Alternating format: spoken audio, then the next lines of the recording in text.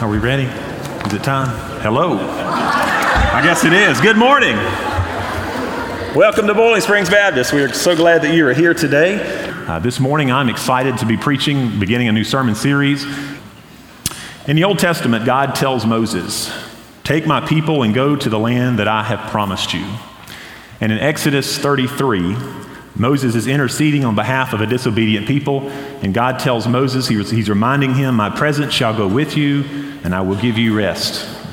And Moses' response to this, I want us to hear this and prepare ourselves for worship this morning with these words.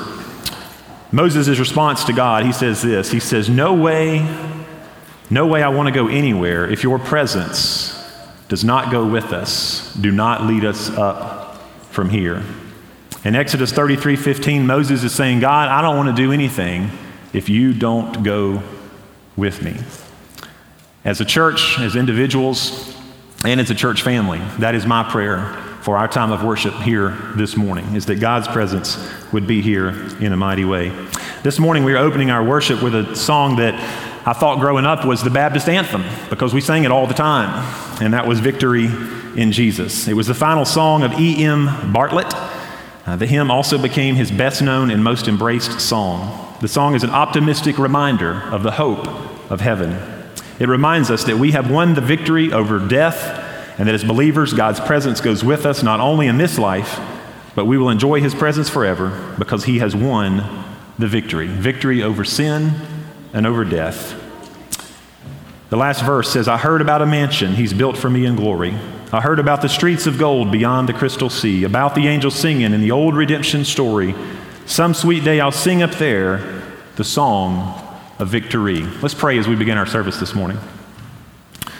God, we're thankful that your Son, our Savior, has given us purpose in this life and hope for the next.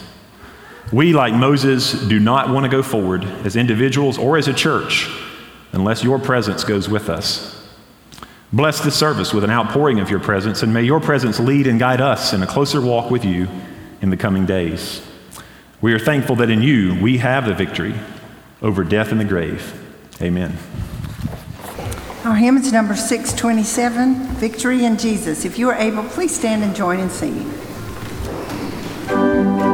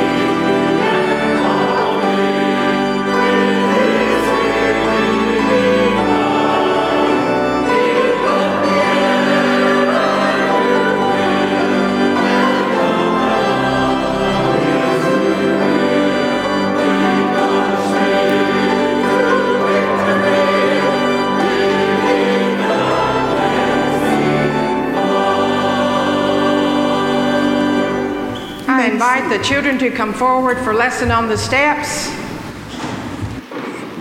Well, how are you guys today now that summer is really started? Are you been good, James? What you been doing in the field with Pop? Working. You know, he needs to let you have a vacation sometime, don't you think? I do too. All right, I want to ask you something. How many of you know what this is? Hey, Case, what is this? A map. What do we do with the map? We go everywhere with the map so we don't get lost. That is the best answer I've heard. Thank you. Julian, you're good. But how many of you ever see one of these, or you might see this with the phone? And you can call people if you're lost. That's right. But how many of you have heard the person talking on the phone when you don't know where you're going and they're trying to tell you the right directions? Does Mom and Daddy ever listen to the phone when they're going like a GPS? Yeah. Yes, they do. Do they do what the GPS tells them to do? Yeah. Well, you know, sometimes I don't do that. And I've been known to ride around the block 4 or 5 times because I know the phone's not telling me the right direction. But I know somebody who does tell us the right direction to go in, and who might that be? God, that's exactly right. We don't really need a map, do we? Where's our map? In the Bible. In the Bible. And then where does it go when we don't have a Bible? Where is God? God is in our heart. And He is telling us no matter what direction we're going in, whether it's good, but sometimes when it's bad, He corrects us. But you know what? He never quits loving us. He never quits loving us. So it doesn't matter if it's the phone or the GPS or the map. When we've got God in our heart, we will never go in the wrong direction, will we? And I have to listen so that I don't ride around the block 4 times waiting for her to say, listen, person, you're going in the wrong direction. Because I've got God in my heart, and I know if I listen, even when I do something that's not exactly right, He comes back to me, and I feel Him, and I know He loves me. Let's pray. Jesus, we thank You today for these special children. We thank You for the time that they have away from school to enjoy being outside, being at camp, being with their family and their friends. It's vacation time, Lord, for lots of us, and it's time to rejoin our hearts with our families. But we never forget, Lord, where our heart is, and that's with You. As You protect us and guide us and keep us on the right road. Forgive us when we veer off that road and bring us back. It's in Jesus' name we pray. Amen. Before I pray this morning, I want to just say a word of thanks for many of you and your calls or texts or concern for Renee. She is still recovering from pneumonia. She had a full-blown case of that, and she is still weak and only doing what she absolutely has to do. And so continue to keep her and us as a family in your thoughts and prayers. We would certainly be grateful for that. We certainly want to remember several who have lost loved ones this last week. We want to remember Pat Green and the loss of a family member this week. And we also want to remember the family of Bobby Trexler. And there may be other concerns that you have this morning that may be too private, too personal to mention, that are weighing on you. And so I'm going to give us just a moment to lift those up to the Lord in prayer, and then I will lead us in our time of prayer this morning. Let's pray together.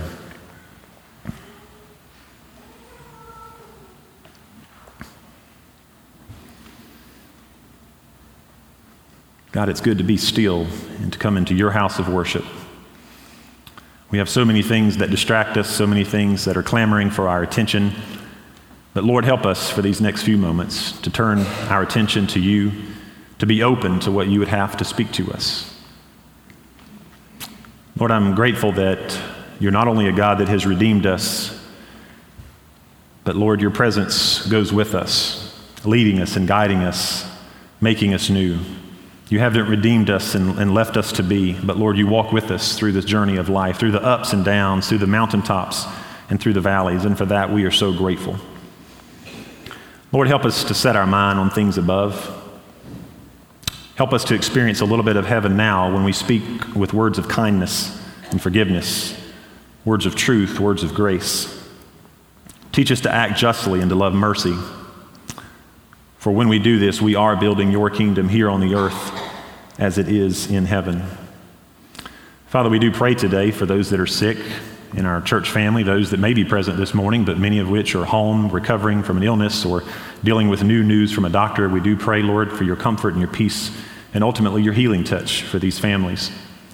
We pray you would be the good shepherd to those who are grieving this day from a recent loss or some from a loss from some time ago. But Lord, we're grateful that again, that you walk with us during these tough times. Teach us your truths today, your truths about the way to heaven, how we can bring about your kingdom here on earth. Forgive us, God, when we've been so earthly minded that we've not given attention to the greater things of your rule and reign in our world. Oh, how we look forward to the day that our victory will come to fruition and we will see you face to face. God, we pray for your blessing on each one here today. Again, teach us, guide us, help us all to say it's good to have been in your house as we leave this place.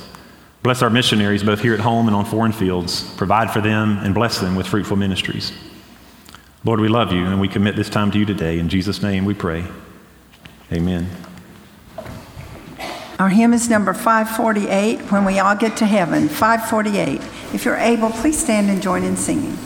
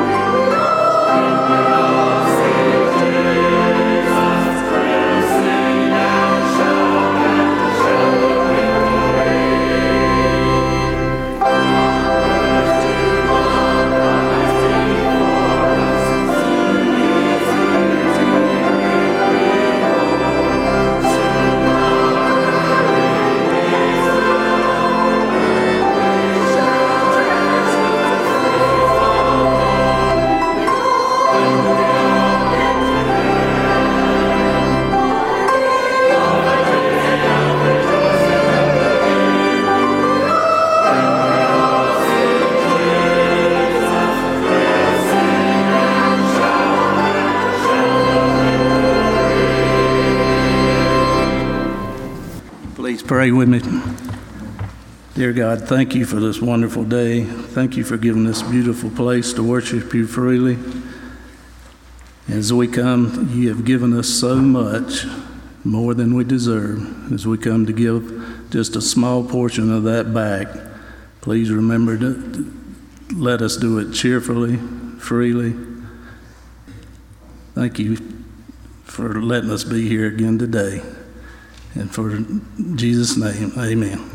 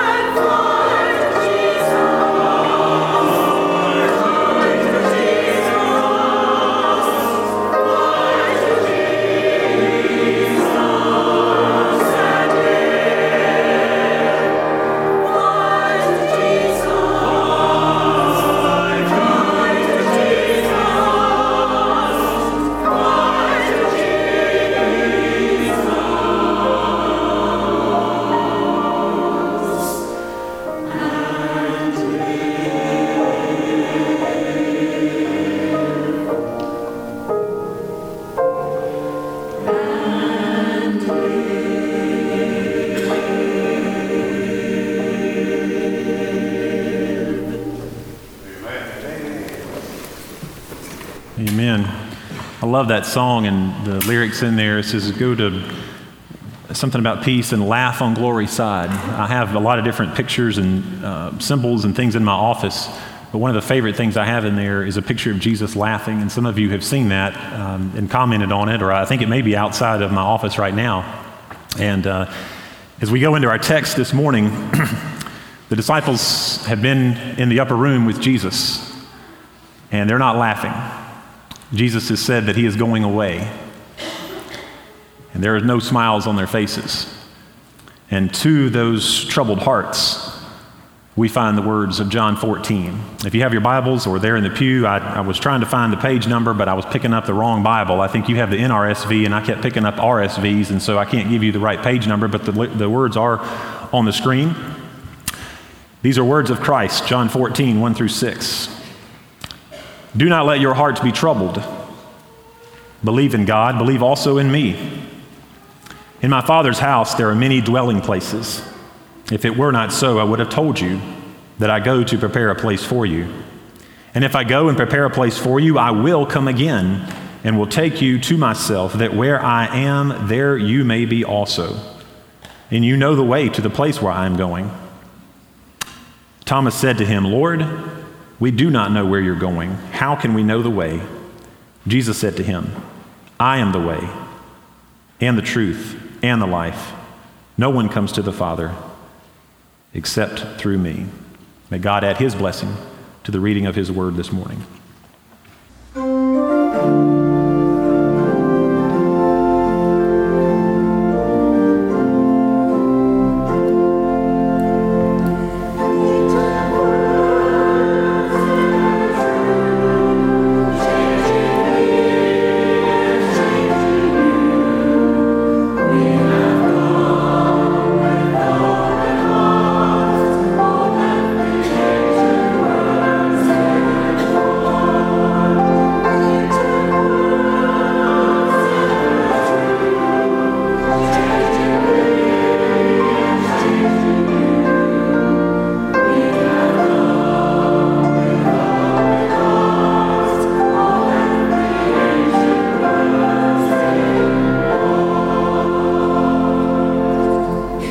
Thank you. I'm grateful that when we read Scripture, there's something about these words that are unlike any other words that we would find in some classic novel or all the wonderful books that we're provided with today. There's something about God's Word that does exactly what that song says. It changes us, and it makes us new. It's not always easy, but it certainly does change us. This morning, we're beginning a new sermon series called The Unseen World. I grew up in a church or an environment, and some of you maybe remember from decades past, where we heard a lot about heaven. We heard some about hell too. But we heard about heaven, and over the last several months, when I was praying about kind of where to go this summer with our sermon series, this theme kept coming back to me. I know I've talked to several of the staff about it, but this idea of the unseen world, not only does that talk about heaven, which we're going to do that for the next 3 Sundays. This morning we look at words from Jesus about heaven. Next week we're going to be looking at words from Paul. And then in 3 weeks we'll be hearing what John has to say in Revelation 21 about the new heavens and the new earth. And so after that we're going to look at angels. There's a lot that goes on around us in everyday life that I think God is in, and there is a presence at times of an angel that is with us, and we're going to talk about dreams. God spoke through dreams. He still speaks through dreams. Now, some of our dreams, we don't need to interpret as God saying anything. Some of those dreams are just figuring out the day, and they're crazy. But nevertheless, I still believe that God speaks through dreams. And so we're going to talk about some of these things that we don't talk about a lot in church. Now, we used to talk, like I said, about heaven a lot, and we still do, but maybe not so much about angels or dreams. And so you pray for me. I've enjoyed some studies over the last several weeks in preparing for these. And so you pray for me as we go down this road together. But a theme verse, each week we'll have a central text like we've had today, John 14. But each week I want to read at some point in the service these 2 verses that I'm about to read now. Colossians 3, verses 1 and 2. They're not on your screens. And I was trying to find a page number in your pew Bible because of that, and I had the wrong Bible up here. But there's Ephesians, Philippians, and Colossians, they're in the New Testament. Colossians 3, verses 1 and 2 reads like this. So if you have been raised with Christ, seek the things that are above where Christ is seated at the right hand of God. Set your mind on things above, not on things on the earth. This will be a theme verse that will carry us this summer throughout these sermons. In the New Living Translation, it reads like this. Since you have been raised to new life with Christ, Set your sights on the realities of heaven, where Christ sits in the place of honor at God's right hand. Think about the things of heaven, not the things of earth. If I were to ask you this morning, how many of you this morning thought about things above? Would your hand go up? On a normal day, if we were asked that question, would we be able to respond that yes, I have been thinking about things above? I'm afraid on most days, though, we are guilty of saying that, unfortunately, we're thinking much more about the things of earth than we are the things of heaven. So over these next several weeks, I invite you to join me as we imagine, as we think about the things of heaven. I have a frame here that I think I used several years ago. And many of you remember I picked on Renee, and I'll still do it again even though she's not here this morning. I can really pick on her right now, right? But she came home with this from a yard sale. I'm like, what are you doing? What are you going to do with it? She said, no, it's just beautiful. I said, well, what are you going to put in it? She said, nothing. She said, I'm just going to put it up on the wall. I said, well, it's a frame. You got to put something in it. And she said, no, it's just, so anyway, this finds its way in different places of our house. When you get tired of something being in one place, you move things around. And so we have this beautiful old frame that she found at a yard sale. But as we move forward over these next several weeks, this frame will be in here. It may be positioned in different ways or something each Sunday. But I want us to imagine. Back in 2001, there was a song that you might have heard of. It has now, in 2019, it's been the most popular and the best-selling Christian song of all time. A little song called I Can Only Imagine. And it takes us right to where we are going this morning and right where we're going all summer long. What would it look like when we see Jesus' face? Will we stand? Will we bow? How will we respond? But I want us to imagine this summer, as we think about the things of heaven, that'll look a little bit different for each of us as we meditate on the fact that there'll be no more death and no more crying, no more tears, and the fact that we'll see Jesus face to face. Sure, the scripture talks about streets of gold and pearly gates and things like that, but what do you imagine when you think about heaven? When there's activity going on around us, and we don't know how God is working in the lives of others, and how he's moving, or how this person was here and now they're not, and we are there angels among us to ask that question? So I hope you will, as you see this frame, I may even move it down the hall during the middle of the week or something, but as you see it, will you think about the things above with me this summer and imagine what that might look like? I want to start with a few disclaimers about heaven. The first one is I haven't been there. There's a lot of people who have, I think, certainly had an experience, and they've written books about it. Some have done quite well doing that. I do know of one that came out later that was false, and the family said that, we made this up. I think it was called The Boy Who Died and Went to Heaven. But most of you have heard of the book Heaven is for Real. It's a wonderful book. Had a good movie that came out about it. There's one called 90 Minutes in Heaven, and there's others. But I want to just state the obvious this morning. I haven't been there, so I can't tell you everything there is to know about heaven. And that's the next disclaimer, is I don't know everything even that the Bible says about heaven. I am learning along with you as I begin this study. This is the first time we focused on it intently from the pulpit on a Sunday morning. So I am learning along with you this summer as we grow in this area together. At some point in this series, you may disagree with me in something that I say about heaven, and that's okay. Let's talk during the week. And it may be that you're showing me something that I haven't thought of or haven't seen. And so, or maybe I could do that for you. But let's talk some this week. If you're saying, Keith, I'm not sure what you said last Sunday is in line with what I believe. And so let's talk about that. Also, I want to speak of a few misconceptions about heaven. Number one is that it'll be boring. Oftentimes, unfortunately, cartoons and media have not done us a favor when it comes to heaven. I mean, what is the first thing we see? We see somebody in a white robe playing a harp on a cloud. Am I right? That's what we see. And if that's what heaven is, some of us are thinking, how do we get excited about that? But heaven, we know, will certainly not be boring. It is the absence of everything evil. It is the presence of everything good. No more tears and no more death. Another misconception is that it's this never-ending church service.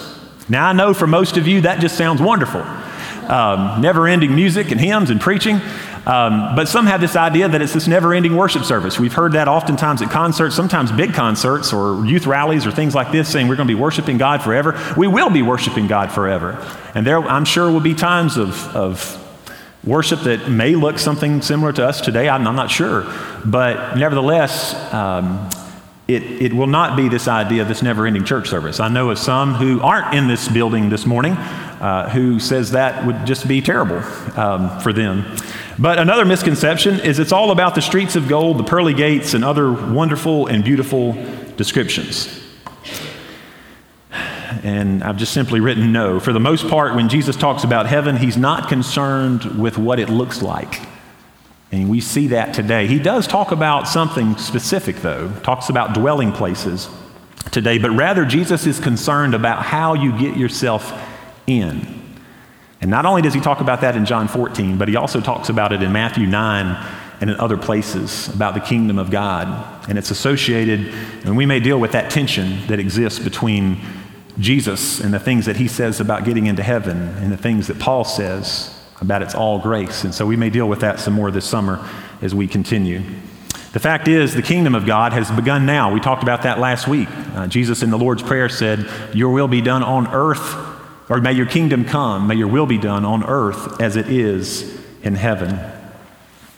Heaven will be heaven because we are with God. It will not be heaven because of streets of gold or pearly gates. It will be heaven because we are in the presence of God. As we dive into our text today, there's one word I want us to keep in mind. When you open up a gospel and you turn to somewhere that's in the middle or further in the back of the gospel, there's one thing you must keep in mind, and that's context. What is going on when we pick up the scripture here in John 14? And we see in verse 33 of chapter 13, Jesus, again, has, as I shared earlier, has shared the Passover meal, has washed the disciples' feet. He predicts his betrayal with Judas, and he says, what you do quickly. So all these things have happened. And so in verse 33 of chapter 13, Jesus is saying, "Little children, I am with you a little while longer. You will seek me, as I said to the Jews. Now I also say to you, where I am going, you cannot come." Later down in verse 36, Simon Peter said to him, "Lord, where are you going?" And Jesus answered, "Where I go, you cannot follow me now, but you will follow me later." I want you to put yourself in the disciples' shoes here for just a moment. They've been walking with Jesus, living with Jesus, seeing his miracles, seeing him walk on water and seeing him heal the sick and the lame, the blind, bring sight to the blind. They know they're beginning to get a better idea of who Jesus is. They always struggled with fully understanding who Jesus is. But into this environment of walking with Jesus and living with Jesus, all of a sudden Jesus now tells them, "I'm leaving you.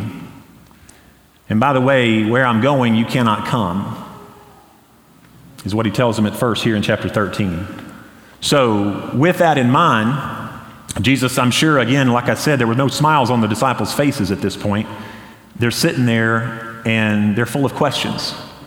They're a little discouraged. This is someone they've walked with, they've lived with. They know that there is life, there is something special about this prophet, about this man. Many of them were related to Jesus.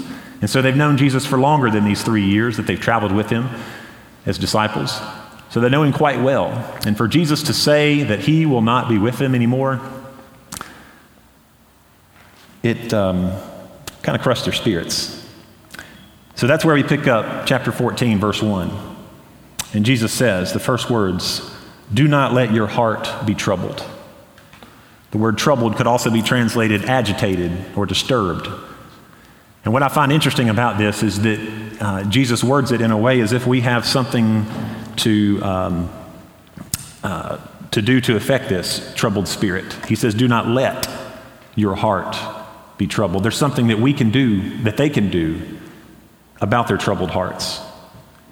Do not let your heart be troubled or agitated. And then I ask the question, what do you do when you don't know what else to do? You trust. It's like, "God, I don't understand your will. I don't understand your ways, but I trust you." Have you been there? I know many of you in the room quite well, and I've been there. When you don't know the answers, you're searching so hard to find them. Jesus says to the disciples in this setting, "You believe in God, believe also in me." And then he goes on to say about something about where he is going. He says, in my Father's house are many dwelling places. In the King James Version, which I believe, if I remember right, was translated more from Latin Vulgate, he uses the word mansions in the translations. In my Father's house are many mansions, and some of you may remember that, or may still use the King James and see that word there in your Bibles this morning. In my Father's house are many dwelling places, and if it were not so, I would have told you, for I go and prepare a place for you. Many may remember, like I said, seeing that in your Bible, the word mansions. But mansions doesn't always mean what it does to us today. When we think of mansion, we think of the Biltmore House. We think of Moses Cone Manor up on the Blue Ridge Parkway. We may think of some other house, that in the mountains or at the coast or something. When we think of a mansion, we think of a huge place and a lot of land. But it simply means abode or one's dwelling place. In the Greek, it's mon, and I may be mispronouncing that word, but it has this idea of an abode or a home that has more than enough room. To us on earth, everything has a price tag.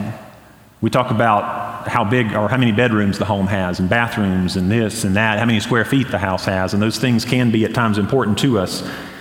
Size is important on this earth, but it is not as important in heaven. I think it'll be a comfortable place. I don't think it'll necessarily be a mansion. I think we'll have more than adequate room. I was listening to someone this week preach about the fact that it would not be mansions, but it would simply be a large space, again, a dwelling place where we can abide with Christ. Jesus was saying to his disciples, in my Father's house, there is room. I feel like at times my mind goes back to the birth narrative and to the story that we learn of Christ coming into the world when there was no room in the inn. I feel like here he's telling his disciples, humankind may shut you out, inns may fill up, but my Father's house, you will never be shut out. As we continue in verse 2, we learn some incredible truths that I want to point out this morning. We learn first of Jesus' honesty. He says, after he speaks of the many dwelling places, he says, if it were not so, I would have told you. The disciples had been with Jesus long enough now to know that Jesus spoke truth. He talked about the cross that they must carry, and they were beginning to sense that. They were beginning to feel that when Jesus would go into a town and we would heal people, and the crowds would, Jesus oftentimes, many times, had to escape, and he barely did with his life because of something that he said or something that he did.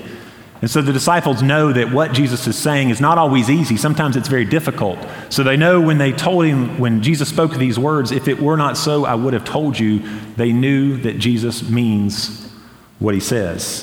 First, we see, again, the honesty of Jesus. Barclay, a little commentator, writes, Jesus was not a leader who tried to bribe men with promises of an easy way. He tried to challenge them into greatness. Jesus was always transparently honest with his disciples and with us about the hardships and the joys that come with following him. And let me emphasize both of those. As I've said in weeks past, following Jesus is not always easy, but yet following Jesus also comes with a peace and a joy that surpasses all understanding. The second truth is Jesus walks ahead of us. He says there in verse 2, I go to prepare a place for you. One of the great truths of the New Testament is that Jesus goes on in front of us. Jesus blazed the way to heaven and to God so that we might follow. This only builds when Jesus later says, I am the way. In verse 3, Jesus tells us of his ultimate triumph. As we sang and opened our worship with victory in Jesus, he reminds us, I will come again. We have victory in Christ. We have victory over sin, victory over death because of what Christ has done for you and for me. He was born of the Virgin Mary, lived a sinless life, died on the cross for you and for me, spent 3 days in the grave and rose again victorious over death. And because of that, you and I sit here this morning and worship and sing songs of praise, and you and I have hope for an eternity in heaven. Jesus promised them, I will come again. I don't know about you, but again, decades ago, it seemed like people were either not talking about what that would look like in Christ coming again, or that's all they could think about is Christ coming again. But he does tell us here, I don't know all the answers as to how all that will play out. Paul certainly gives us a description of that. But Jesus says here to the disciples who are discouraged, who just heard their master say, where I'm going, you can't come. And now Jesus says, do not let your hearts be troubled. You believe in God, believe also in me. He tells them, I will come again. There's one thing that is for certain that I think we can all agree on. History is not going nowhere. It is going somewhere. History must have a consummation, and at that consummation will be the triumph of Jesus Christ. When it comes to the final consummation of Jesus, this world seems to either disregard it, again, or cannot think of anything else. But Jesus promises us here, I will come again. You and I have victory because of Christ, his death, and his resurrection. The last truth here before we get into Thomas is that for the Christian, heaven is where Jesus is. When he said, so that where I am, there you may be also. When we love someone with all that we are, it is enough to know that we can be with them. Again, what I'm about to say is Keith talking, but I don't really care about streets of gold or gates to a city made out of pearls. Heaven is going to be heaven because we are in the presence of Almighty God and with his Son, Jesus Christ. To me, and I mean no disrespect to the streets of gold. Sure, that's nice, that sounds good. But heaven's not going to be heaven to me because of some of the descriptions that we find in our scripture. Heaven is going to be heaven because we are in the presence of Almighty God. And that is something, as scripture tells us, and I think it's 1 Corinthians, it's hard to imagine what that will look like. So in verse 4, Jesus says, you know the way where I am going, and then we find Thomas. Jesus said back in John 7, he said, for a little while longer I am with you, and then I go to him who sent me. Jesus has told his disciples more than once that he's leaving and that he's going to his Father. But it really hit home here. This is almost like a farewell discourse that Jesus begins in John 14. You know, he's saying, he's comforting them. He's reminding them that he's still going to his Father. But yet the disciples are having a hard time accepting this. Today, I'm thankful that among Jesus' disciples, we have one who could never say that he understood when he did not understand. Does that make sense? How many times does that happen in class? Everybody understand? Yeah, we got it. I'm sure Bob Lamb's heard that several. Yeah, we got it. And the professor, teacher, or the person sitting in the seats, no, we don't. Math teachers probably hear that more than anybody here in the sanctuary this morning, but it is this question from a doubting man that led Jesus to say one of the greatest things that he ever said. Thomas said to him, Lord, we do not know where you're going. How do we know the way? And Jesus said to him, I am the way, the truth, and the life. No one comes to the Father except through me. This is an incredible statement for us, but it would have meant even more to the Jews who heard it for the first time. Jesus took three of the basic concepts of the Jewish faith and made them tremendously relevant, or he made the tremendous claim that in him all three found their realization and fulfillment in him. When he said, I am the way, Jews talked much about the way. Others should walk in the ways of God. He talked about the ways of God. God said to Moses, you shall walk in the ways of the Lord your God hath commanded you. This was a word that the Jewish audience was used to hearing.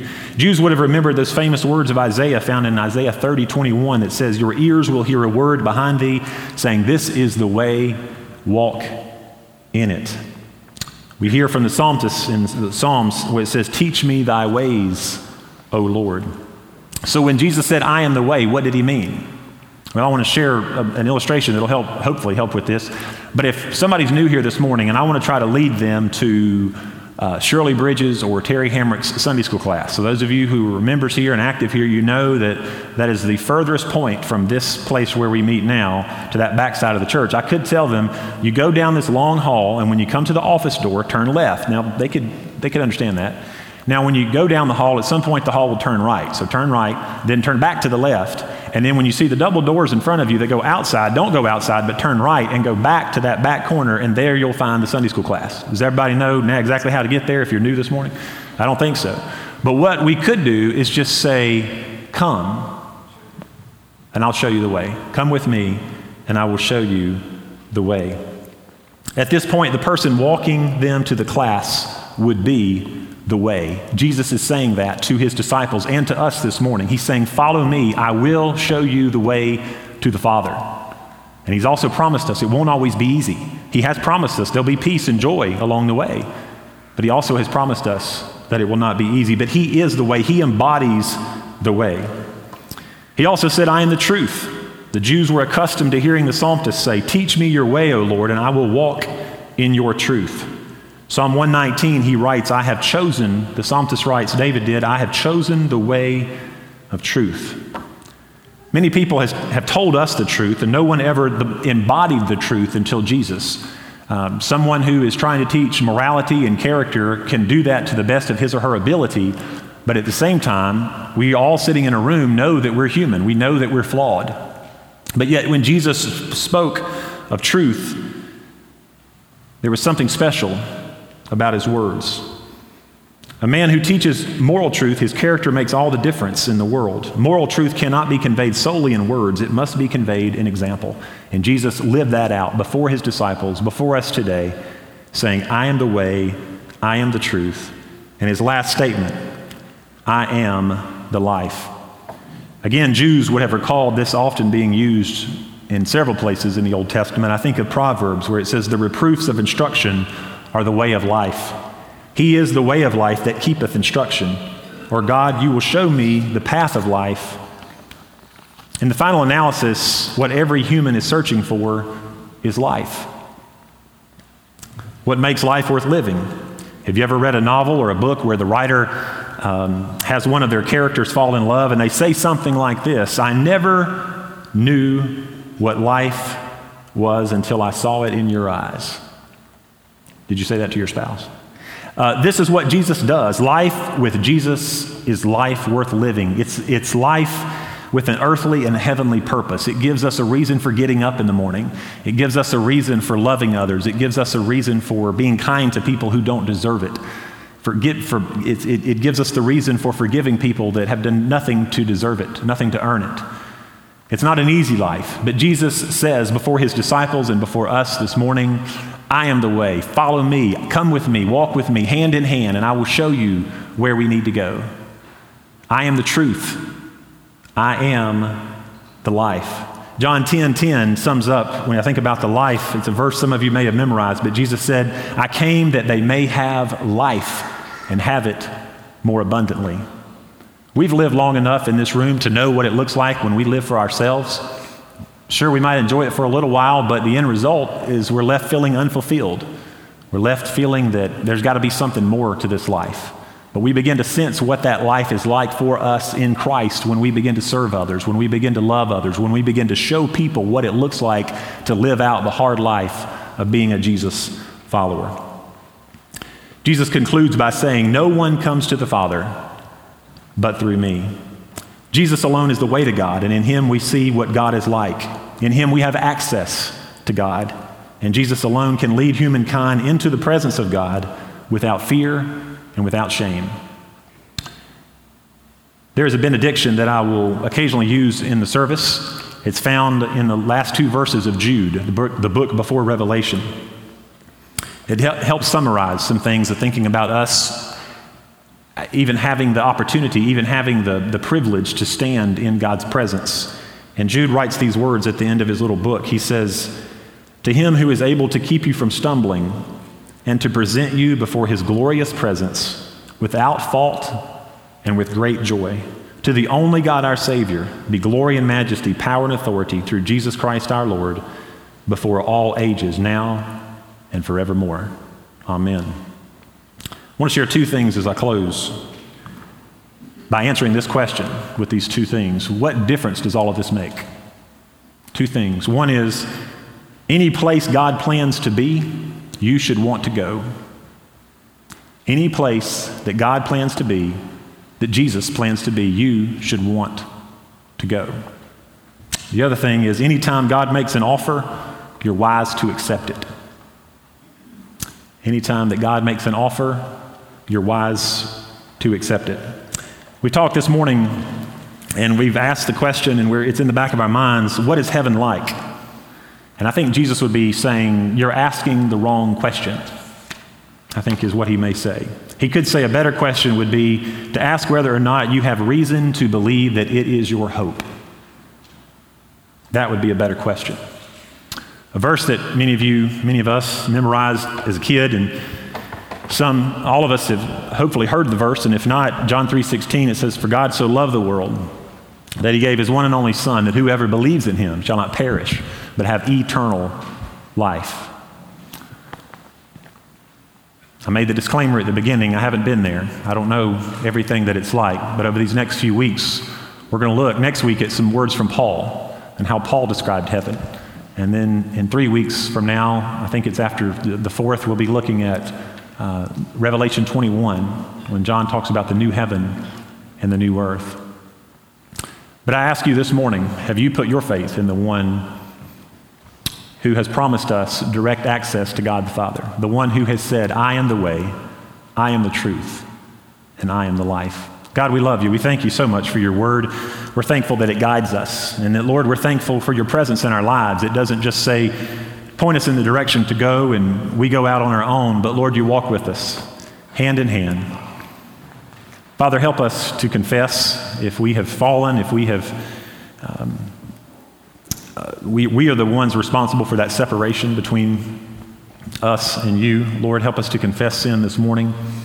But Lord, we do pray that you would give us insight, that you would help us to think about things above and forgive us for when we're so consumed with earthly things.